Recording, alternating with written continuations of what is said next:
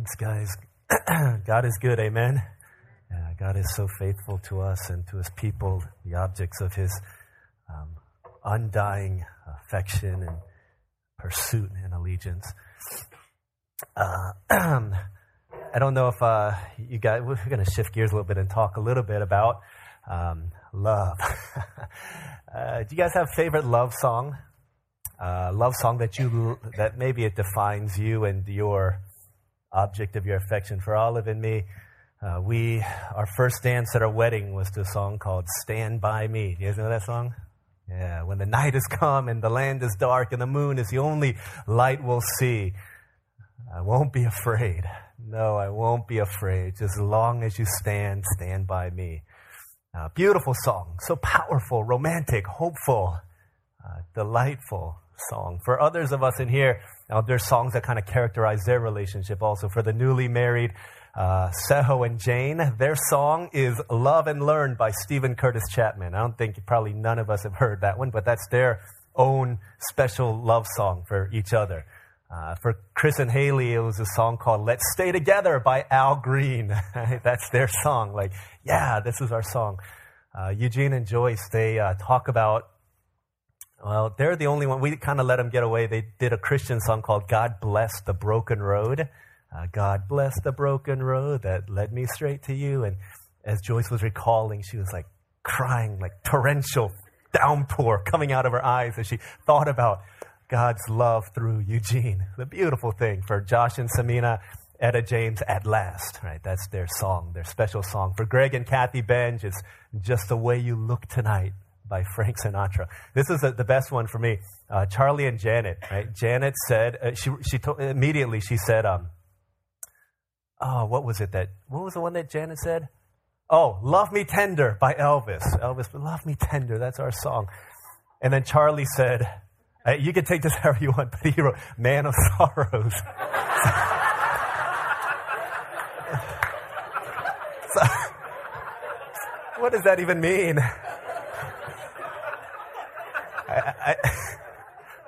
There's something about how you could ask him later. I think he meant like we worship to this song, right? That's what he meant, not like. But love songs are powerful and they're evocative in the emotions that they bring out. There's something that causes us to dream again and to think again and to love again and to hope in love as we hear these songs about love. They communicate something that we feel that is difficult at times for us to express. Today, I want to look at the greatest love song of all time. In fact, it's so great that it is called the Song of Songs, and it's found in the Bible. As you turn there, Job, Psalms, Proverbs, Ecclesiastes, Song of Songs. I want you to look there in your Bible because we're not going to throw it up on the screen because there's a lot of different verses I don't want to look at. We're going to look at Song of Songs. We're going to start with chapter 1. But I need to warn, and I should have mentioned last week that we're going to be talking about this so that some of you guys could be aware. Song of Songs is a book of the Bible, but it is all about love and sex and a celebration of these things. Typically, when you hear, oh my gosh, they're going to talk about sex in church, one of two things happen. One of my preaching professors used to say, if you're preaching and people are falling asleep, just say the word sex and people will wake up. So that's what some of y'all, that's your reaction, right? You're like, oh my gosh, I'm so glad I don't usually come to church, but I'm glad I came today. Maybe some of y'all like that. The other reaction is that people are like, oh my goodness, why is he talking about that? That's so bad. That's like terrible. I can't believe they're talking about, why is he talking about that in church? If you read the insert in your bulletin, the letter that I wrote, there's certain things that don't often get talked about in church that really need to get talked about in church because if we don't learn about it here, or we don't learn about it in our homes, then we're going to learn about it from places that don't care about your soul. They care about your pocketbook. They care about your money. But they don't care about you, your life, your future, your marriage, your family. And so we're going to talk about it today in the safest and best context that we can as we look at it from the Song of Songs. Okay, so verse 1, here we go. Solomon's Song of songs. He's saying from the outset, this is the greatest song. You got all these love songs out there. This is the song of songs. Now, there's some caveats here. It's a little bit tricky to read and to understand Song of Songs because we see this in the outset. Solomon's Song of Songs can mean a lot of different things. So if you say Paul's song, you could say Paul wrote this song. It's a song about Paul. It's a song for Paul. You don't know which preposition goes with it. And so the same thing is in view here. Some people say this was written by Solomon. Others say this was written about Solomon. Other people say this was written for Solomon. But this is the first thing that we see here is we're not altogether sure who wrote this. There's 3 different views as to how we see the Song of Songs. Here's the first one. And this is probably the traditional view, is that there's 2 characters in view here. There is the beloved, who is the woman, and there is the lover, who is the man. Right? So the question is, are these 2 characters, is one of them Solomon or is one of them not? The traditional view says, yeah, one of them is Solomon. He is the lover and he is pursuing the object of his loving affection and he's running after her. It's kind of weird because he had 700, he had thousands of women, but I wouldn't want to learn about love from him. But they're saying this is it. So the view says he went from polygamy to monogamy as he found the one person that can satisfy him, the one person that he wants to give all of himself to. This is the first view. The second view says that Solomon is still the king in this picture, but there are 2 lovers, the same woman and a shepherd boy who is the love. And this is true love. Solomon is a foil of true love, trying to win her heart through pomp and circumstance, royalty, regalia, because he's a king, just like his father. I'm going to take you to be in my life, to be my wife. There's a second view here. There's some people that believe this to be the view. A third view says, well, it wasn't really written for Solomon and these things, but just like Ecclesiastes last week was attributed to Solomon because he was a man of great wisdom, in the same way, this poetic book of Song of Songs was written by someone under the guise of Solomon in order to show that, yeah, I am writing it from a standpoint of extreme wisdom, talking about it in the context of sex. So which is it? For today's purposes, we're gonna just go with the view that this is Solomon pursuing a love. Reason being, in chapter 6, verse 13, it refers to the woman as the Shulamite woman. Shulamite is the feminine version of the name Solomon. So this is basically saying this is Mrs. Solomon. Okay, so for today, we're going to say that Solomon is pursuing this woman. But all that to say, I don't think it really matters. What does matter is that this book is overflowing in expressions and descriptions of love and sexuality and sensuality within the context of marriage that shows that God loves the idea of sex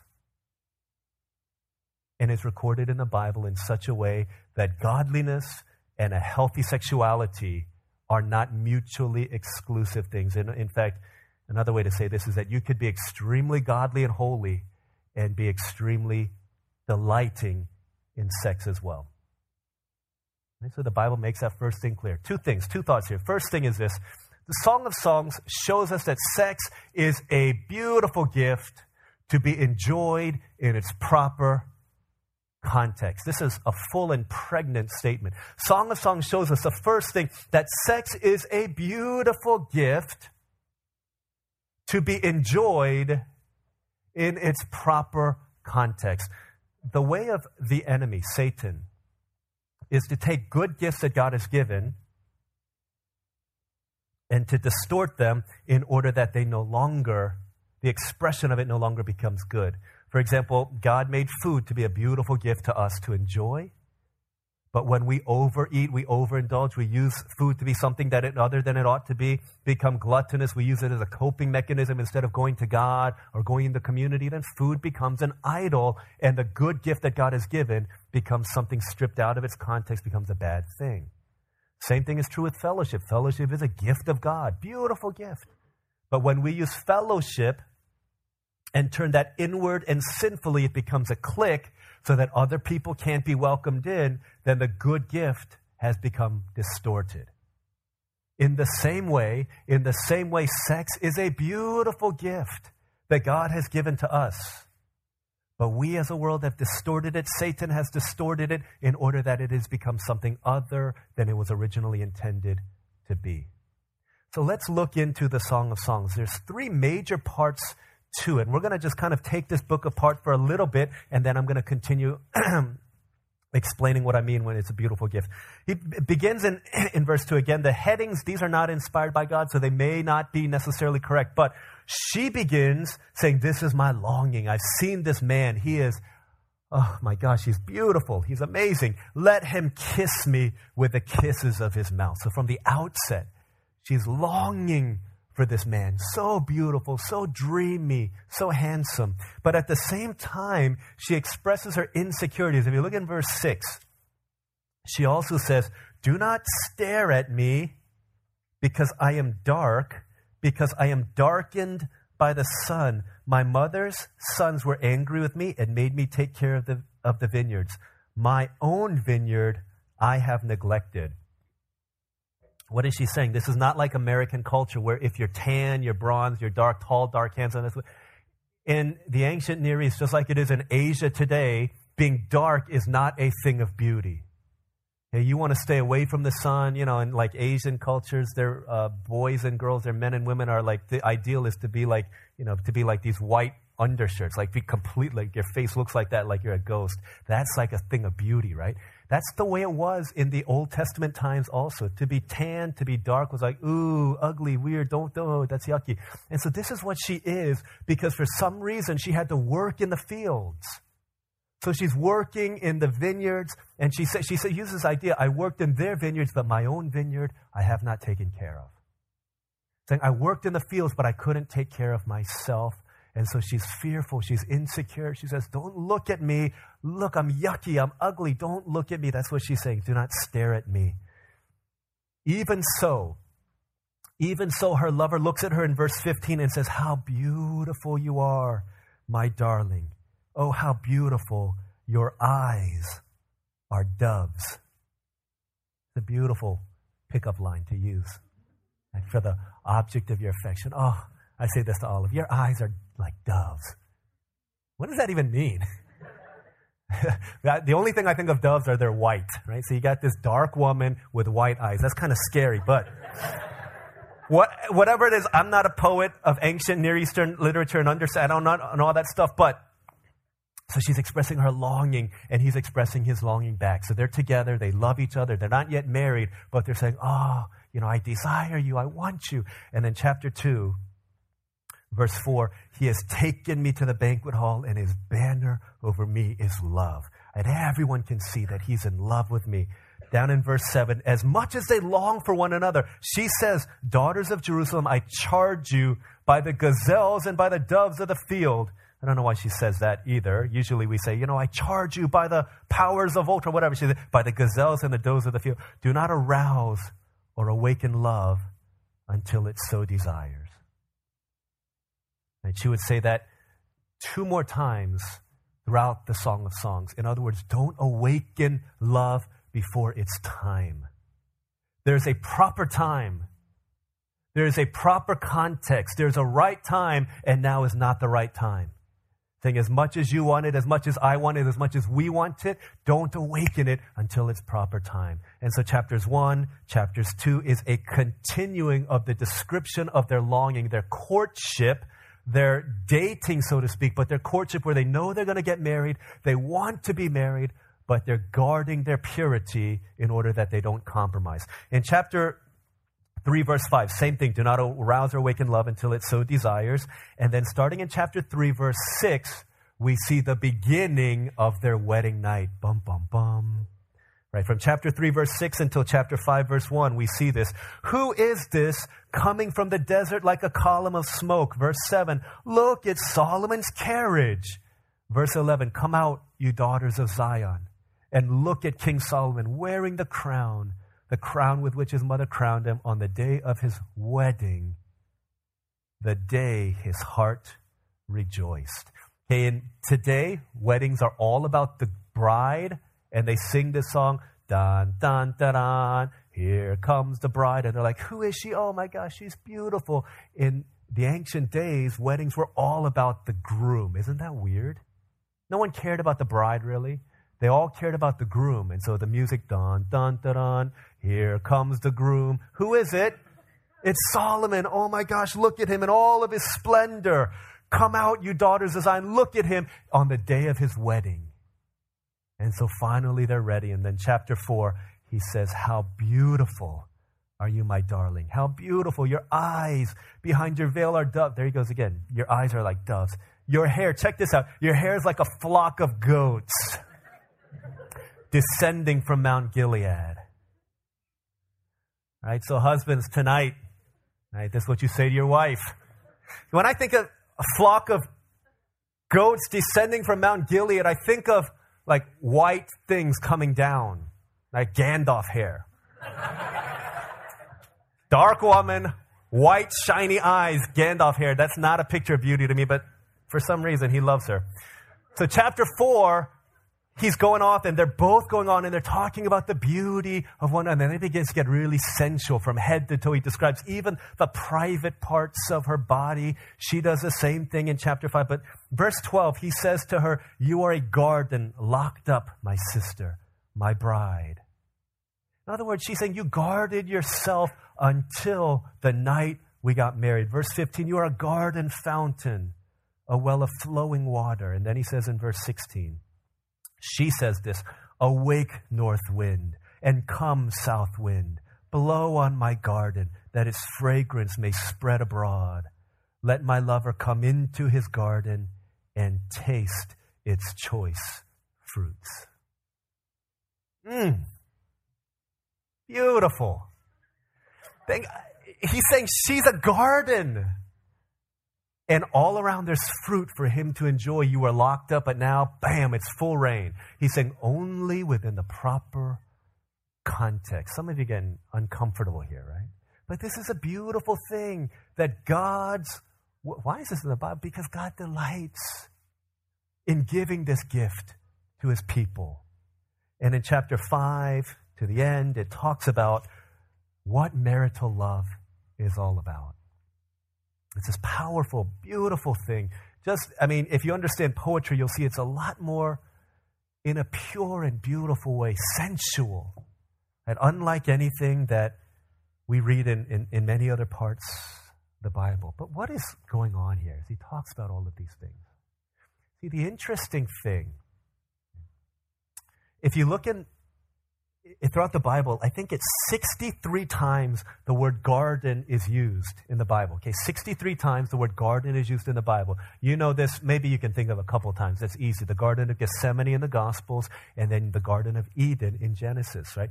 13 times in Genesis, I think, or I forget how many times. Genesis talks about the garden. The second most is the book of Isaiah, which talks about the garden 8 times.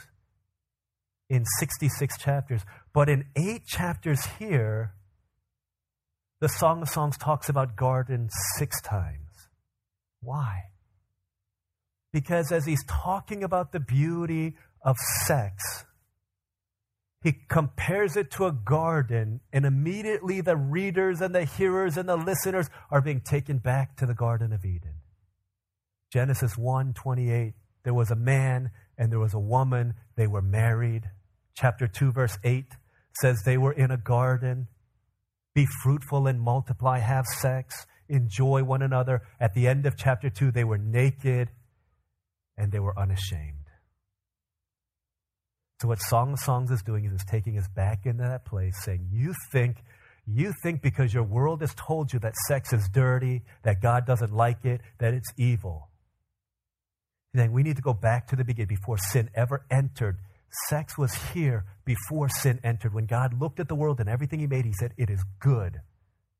He's saying sex is a beautiful, good gift.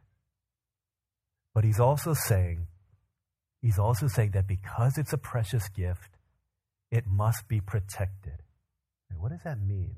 You know this in every sphere of life, that the gifts that are important to you, you bring protection around them. Don't you do this?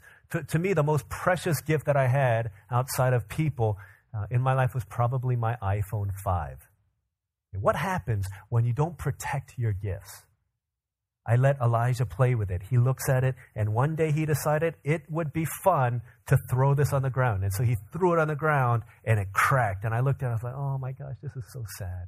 Because I wanted this gift to be shown off to everyone. I wanted it to be sleek and cool, and don't want to put a bulky case and protection around it. And because I took that which was precious and allowed it to be treated as cheap, I felt the consequences of it. Therefore, when it was time for an upgrade, I got this new iPhone. I don't care if it weighs as much as a phone booth. I'm putting my protection around it because I learned my lesson that that which is precious needs to be protected. The thing is, our world has taken a precious gift like sex, and we've cheapened it, and we've distorted it, and we've ripped it out of its context so that that which is precious has been treated like something that is cheap. The context in which sex is to be enjoyed is to be enjoyed in the context of marriage between a husband and a wife. The only context in which this will work to become the beautiful thing that God intended it to be. You take a fire, right? Fire, a beautiful thing in a fireplace. You put that fire in a house, in a car, becomes destructive to the gift as well as to the people in it, to the people engaged in it, the people who indulge in that gift. So God is saying, listen, marriage and sex is a beautiful gift, but it has to be enjoyed within its proper context. So what happened in time? So where did we go wrong? There are some people who say, this is interesting, but some people pinpoint a specific time in history where it went wrong. Say 1968 was the year Woodstock came out. This festival, 800,000 people in a field in Woodstock. Most of them were high, singing songs of music. Free love movement, birth control had come out so that finally people could have sex and be no consequences. They wouldn't think about being pregnant. So all around, people were just hooking up, this hookup culture. From there, the boundaries with which God created, the protection with which God created, layer by layer, they were stripped away. And it wasn't just male and female, husband and wife in a marriage context. It was stripped of all of that. The protection came off, and people said, just do what you want with it. It became seen more as an appetite to be satisfied than as a gift to be protected. The only rules in our culture today, as long as there's consenting people, then it's okay. Therefore, giving rise to premarital sex. I read this article, I don't know if you guys seen it this week, I don't know if it's true, but a Kenyan woman infected with HIV. She was drugged, got HIV. She was so angry at this man that her mission was to infect all the men on her campus with HIV. She had infected 234 people, and she wanted to take all of them down. Right? The world shows premarital sex as being this great, beautiful thing, but it never talks about the consequences. Affairs, doesn't matter that they're married as long as it's consensual. Pornography, crippling a generation of people that will not know how to have sex. Unrealistic expectations. Guys like John Mayer, the musician, who's dated some of the most beautiful women in the world, says, I'd rather look at pornography than have a real woman because I don't know how to interact with them anymore. A generation swimming in sensuality. And they said Korea in like 50 years, there's going to be no population. Population is going to be defunct because they're not having children anymore for a lot of different reasons. Music, media, TV shows are telling us that you can have your way, do whatever you want. Males and males, females and females together, as long as they're consensual. It's given right. You know what's happening in Germany now? Saying as long as it's consensual, pretty much incest has become legalized in Germany. As long as they're adults and they're consenting to it. In Iraq, in Iran, legalized pedophilia. It's not a crime anymore. All this given rise because we've taken the layers and the protection off of it, off of the gift of God. to be enjoyed within its proper context. This should scare you. This scares me. We've got to understand. We've got to understand what the world is trying to do. There's an enemy that seeks to steal, to kill, and to destroy life. And he's winning the day because we're giving ourselves to unbiblical teachings about sexuality. And it's crippling our people. And God's word is saying only within the proper context is this to be enjoyed. And when you take it out of the context of a committed relationship, male and people will tell you, it's just between the two of us. It's so much more than that. And everyone who's ever engaged in any kind of sexual aversion, whether it be pornography or sexual sin with another person, you know that it's not just an appetite. That's why the devastation that you feel in the aftermath of these things, the aftermath of this kind of a relationship is so heavy and it weighs on you. If it's just an appetite, you go out and you eat all this food and, oh my gosh, I should stop here, but I'm going to eat 15 more pieces of chicken. You feel bad for the night, but it doesn't haunt you the rest of your life. But there are people who are haunted by their sexual past, and it keeps on rising up. Why? Because it's not an appetite. They've lied to you. It is a gift of God. 1 Corinthians 6:16 says that when two people have sex, they're committing themselves together. The two are becoming one in soul union, one with another. It is a covenant that you are making, and God is in the midst of that's why every psychologist from Freud on down has said that the deepest part, there's a deep connection between sexuality and spirituality because it is such a deep part of who we are. God made us sexual, but he made it in its proper context. We're going to go on and see why it's such a powerful thing. But what the media doesn't tell us, it doesn't tell us the consequences that are incumbent in sex in context and sex outside of context. The most exhaustive study came out, I think, in the early 2000s, done by the University of Chicago about sexuality in America. It was the National Health and Social Life Survey. Long-term, big-time study. And it basically said that the most satisfied people sexually are married couples. You don't see that on TV. You don't see that on TV. All you see is the desperate housewife sleeping around with whoever it is that she can. And that's all it shows, that moment of heated passion, but it doesn't show the devastating effects on their children, on their marriages, on their culture, on our society. Fatherless children all around. That study shows that the people who had the highest rates of satisfaction, of feeling wanted, feeling loved, feeling close, feeling intimate, were married couples. They were also the least likely to feel afraid, to feel fearful, to feel worried, to feel dirty, to feel guilty. But that's not what media tells you. Just do whatever you want. The only context that's big enough to sustain the power of the sexual union is a marriage in which you are completely committed to one another, being naked and unashamed. It's the only context. Otherwise, we're playing with fire. The first thing that Song of Songs, and I'm only going to say two things today, so you don't have to worry, we're going to go until midnight. But the first thing that Song of Songs shows us that sex is a beautiful gift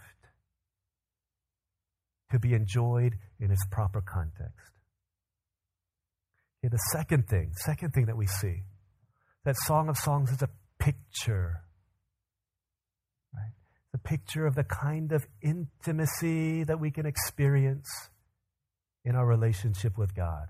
The kind of intimacy that we could experience in our relationship with God. Did you know that in the 1500s, in the 1600s, in the years leading up to the Reformation, the Protestant Reformation, that as persecution began to strike the people of God as they were standing up against the abuses of the Catholic Church, as they were fleeing Bohemia, fleeing Switzerland, fleeing all these different places, Scotland, as persecution begin to rail against the believers, the one book they said they clung to more than any other was the Song of Songs. Kind of weird, isn't it?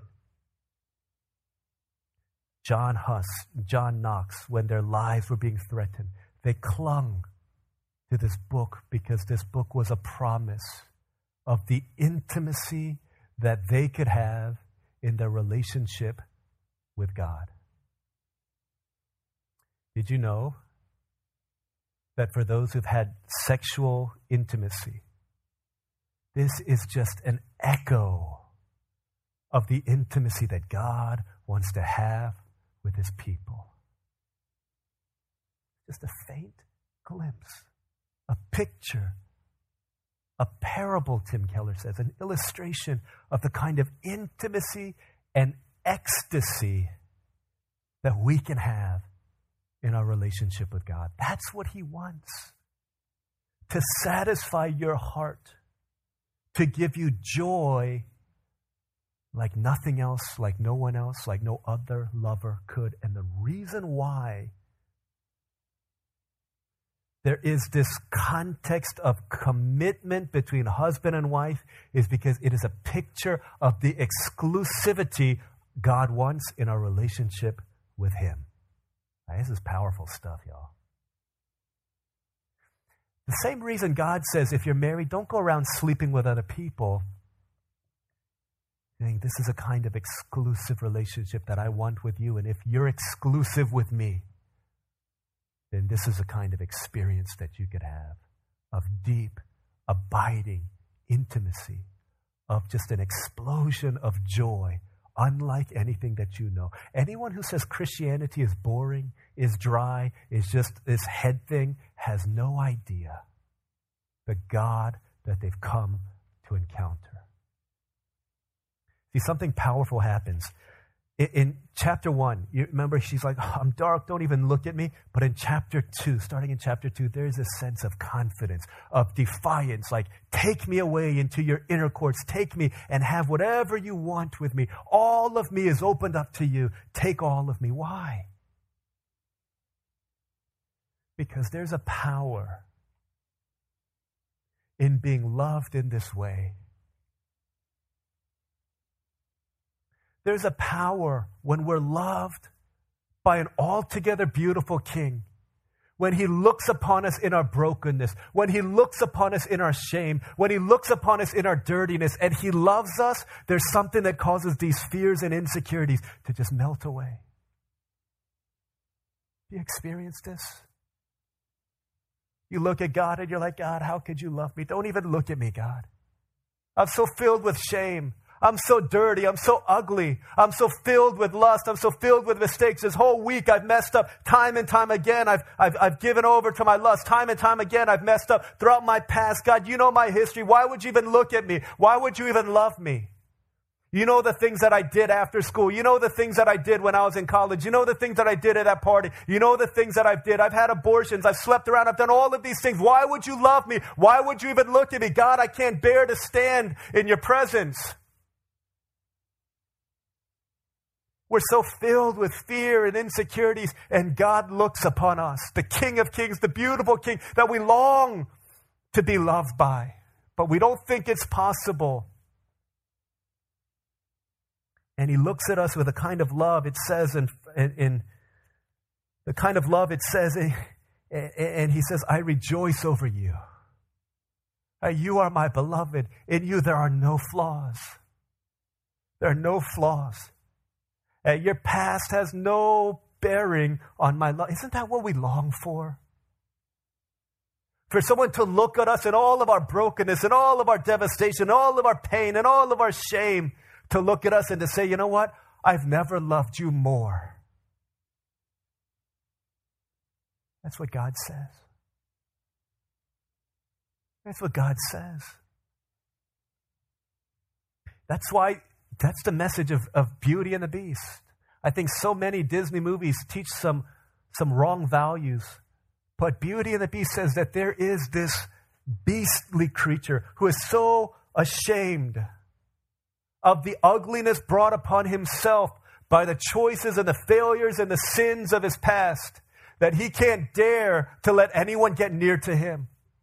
And yet finally someone looks at him and she sees him for who he is underneath all of that stuff, and she loves him. And the message of Disney in that movie is that there is a love possible that can free us from all of the disfigurements that sin has brought into our lives. That it can set us free in order that we can be loved, so that ugliness disappears, so that beauty, true beauty, can come out.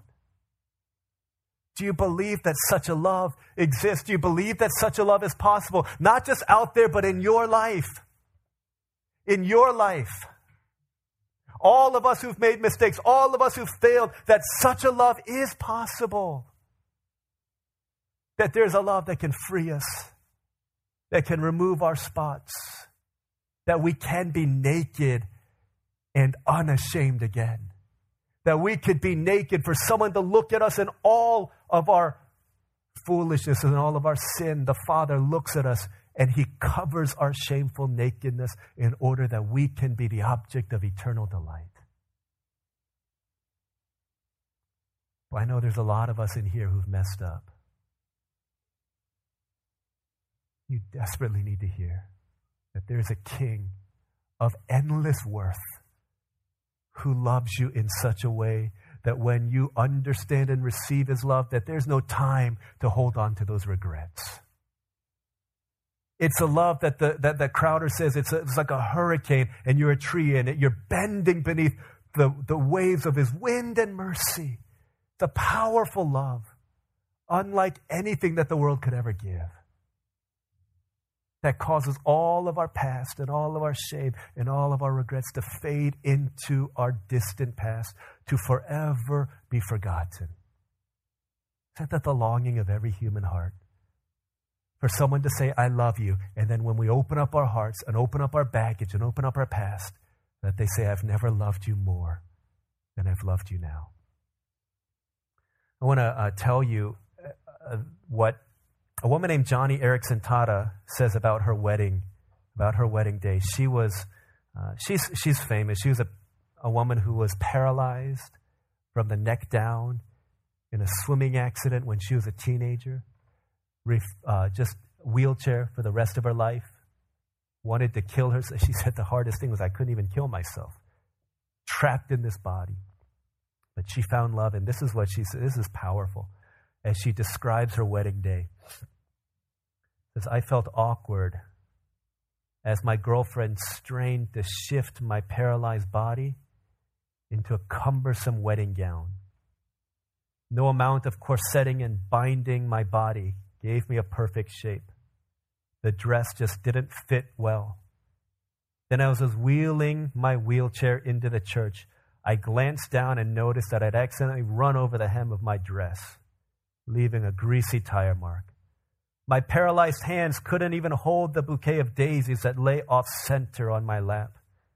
And my chair, though decorated for the wedding, was still a big, clunky, gray machine with belts, gears, and ball bearings.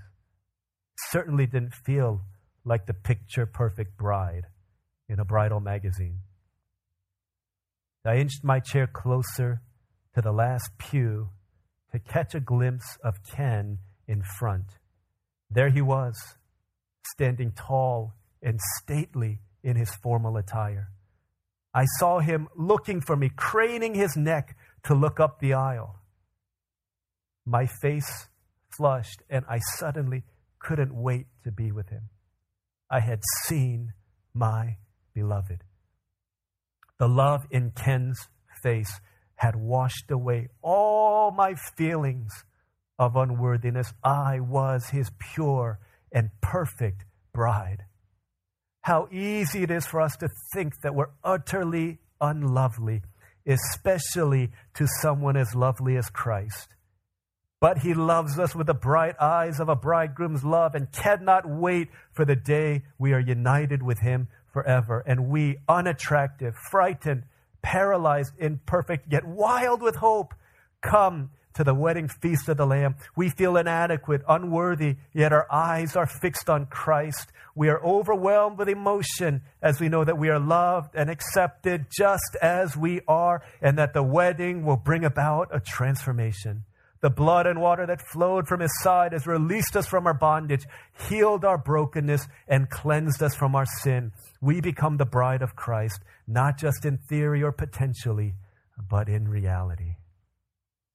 It's a beautiful picture of the love that Christ has for his people, right? For you and for me. It's not only in Song of Songs, but Ephesians 6, and every place where it teaches us about marriage. Paul writes, this is a profound mystery, but I'm not even talking about marriage. I'm talking about Christ and the church. It says this kind of an intimacy. God said, I want to give the world a picture of my undying love for them, of a love that accepts a beautiful lover, accepting a worthless bride simply because I am love. It says, what kind of a picture can I give? And so he created marriage, and he created sex to be a small yet imperfect picture of the intimate, ecstatic, joyful kind of love that is our relationship with him. Now, this is the longing of every human heart, that we'd be loved in this kind of a way. And God says it's possible. And God says it's possible. And the more you understand this kind of a love and you soak under it and you sit under it and allow it to wash you clean, then all of the sins and all of the mistakes and all of the failures begin to wash away in light of his beauty, in light of his grace, in light of his love. The reality that we are, Jack Miller says, we are far more broken, far more dirty, far more sinful than we could ever dare to believe. But God in Christ loves us far more than we could ever dare to dream. Spurgeon says Jesus Christ is a far greater Savior than you could ever imagine even when your thoughts are thinking their biggest and best thoughts. He's far greater than that. He wants to satisfy you with a kind of love that the world could never give. Let's pray together.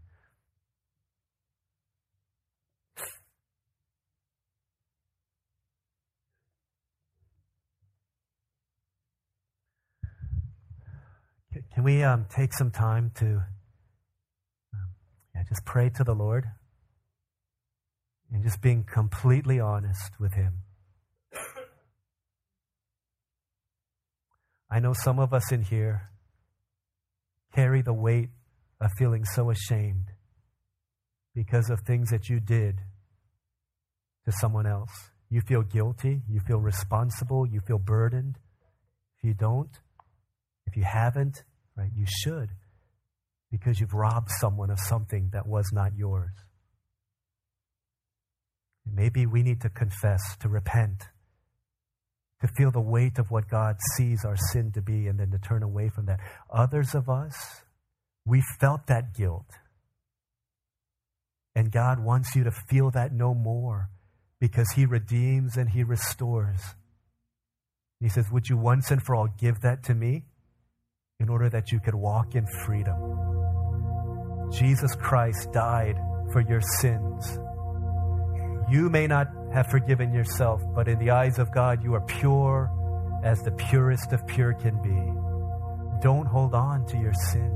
Don't listen to the condemning lies of Satan. Be done with those once and for all. Others of us in here, maybe you have been taken advantage of, and you feel the weight and the guilt and the shame of those things. Jesus knows your pain. He knows what it's like to be stripped naked and to be vulnerable at the will of another. Let his intimate experience of knowing what you feel like bring you into a place of intimacy, and let him take your shame for you, to take it upon himself in order that you could live in that no more. Maybe others in here feel just overcome by the heaviness of commitment made and commitment broken. Maybe some of you, it's not an explicit thing, but you entertain thoughts. You think, what if? You flirt, you mess around, different things like that. You justify that. As all of these things, out of the proper context, will lead to hurt and will lead to devastation. The cleansing fountain of the blood of Jesus is here for us to dive into today, to swim in that ocean of depth, the depths of the ocean of forgiveness, of grace, of mercy, in order that you could walk out of here free today. Let's take some time to pray for our own hearts right now, relinquishing our past, relinquishing our failures, relinquishing our sins, relinquishing the things that have happened to us. And let's surrender these to Him, and let's exchange it for the healing of God. Maybe for some of us it would help if you want to just lift your palms up to the Lord and say, Lord, I'm surrendering it all to you. Take me as I am and fill me. Remove from me that which is not of you and fill me with that which is of you. God, I want to be clean. I want to be pure. I want to be yours. I want to be yours. Give my heart to you. From here on out to live devoted to you. Let's pray for a few moments together like that. Just be honest with the Lord. He knows it all. Just bring it. Let's allow healing to come to our hearts right now. Let's pray for a couple moments. Jesus, we need you, Lord God. We pray, Spirit of the living God.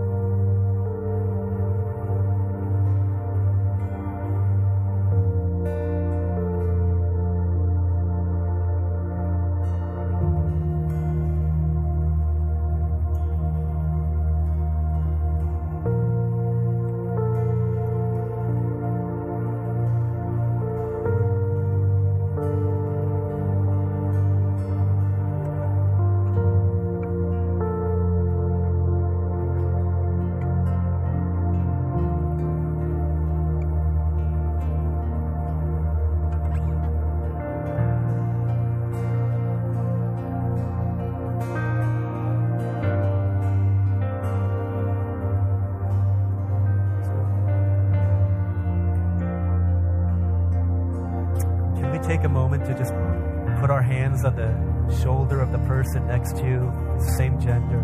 Your spouse next to you, hold their hand. Put your hand on their back. Guys, the reality is we're a sexually broken generation. Chances are the person that you're sitting next to has been hurt in some way.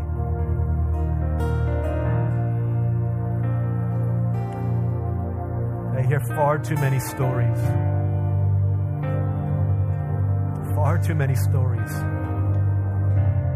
People that we would never expect. They just show me that we're so deeply broken in this area and we need help. We need healing. So let's pray for one another right now.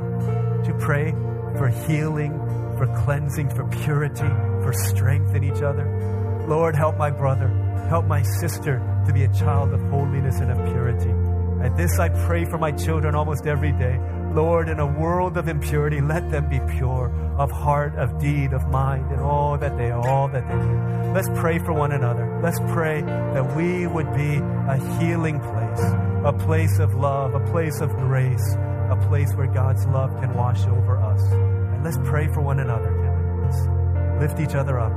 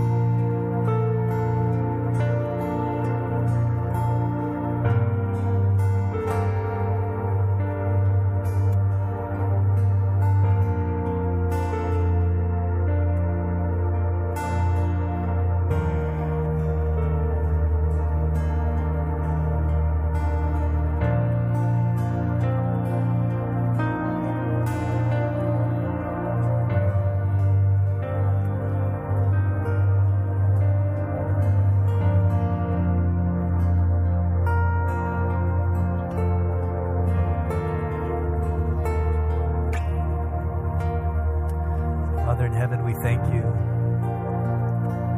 that where sin runs deep, your grace is more. Father, we thank you, Lord, that you are so much bigger than our sin. Help us to believe that.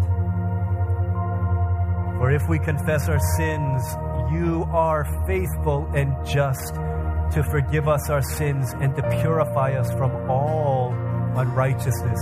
This is the promise for those who have sinned and who confess that to you. But your word in verse 7 also tells us that the blood of Jesus purifies us from all sin, not just those that we've committed, but sins that have been committed against us.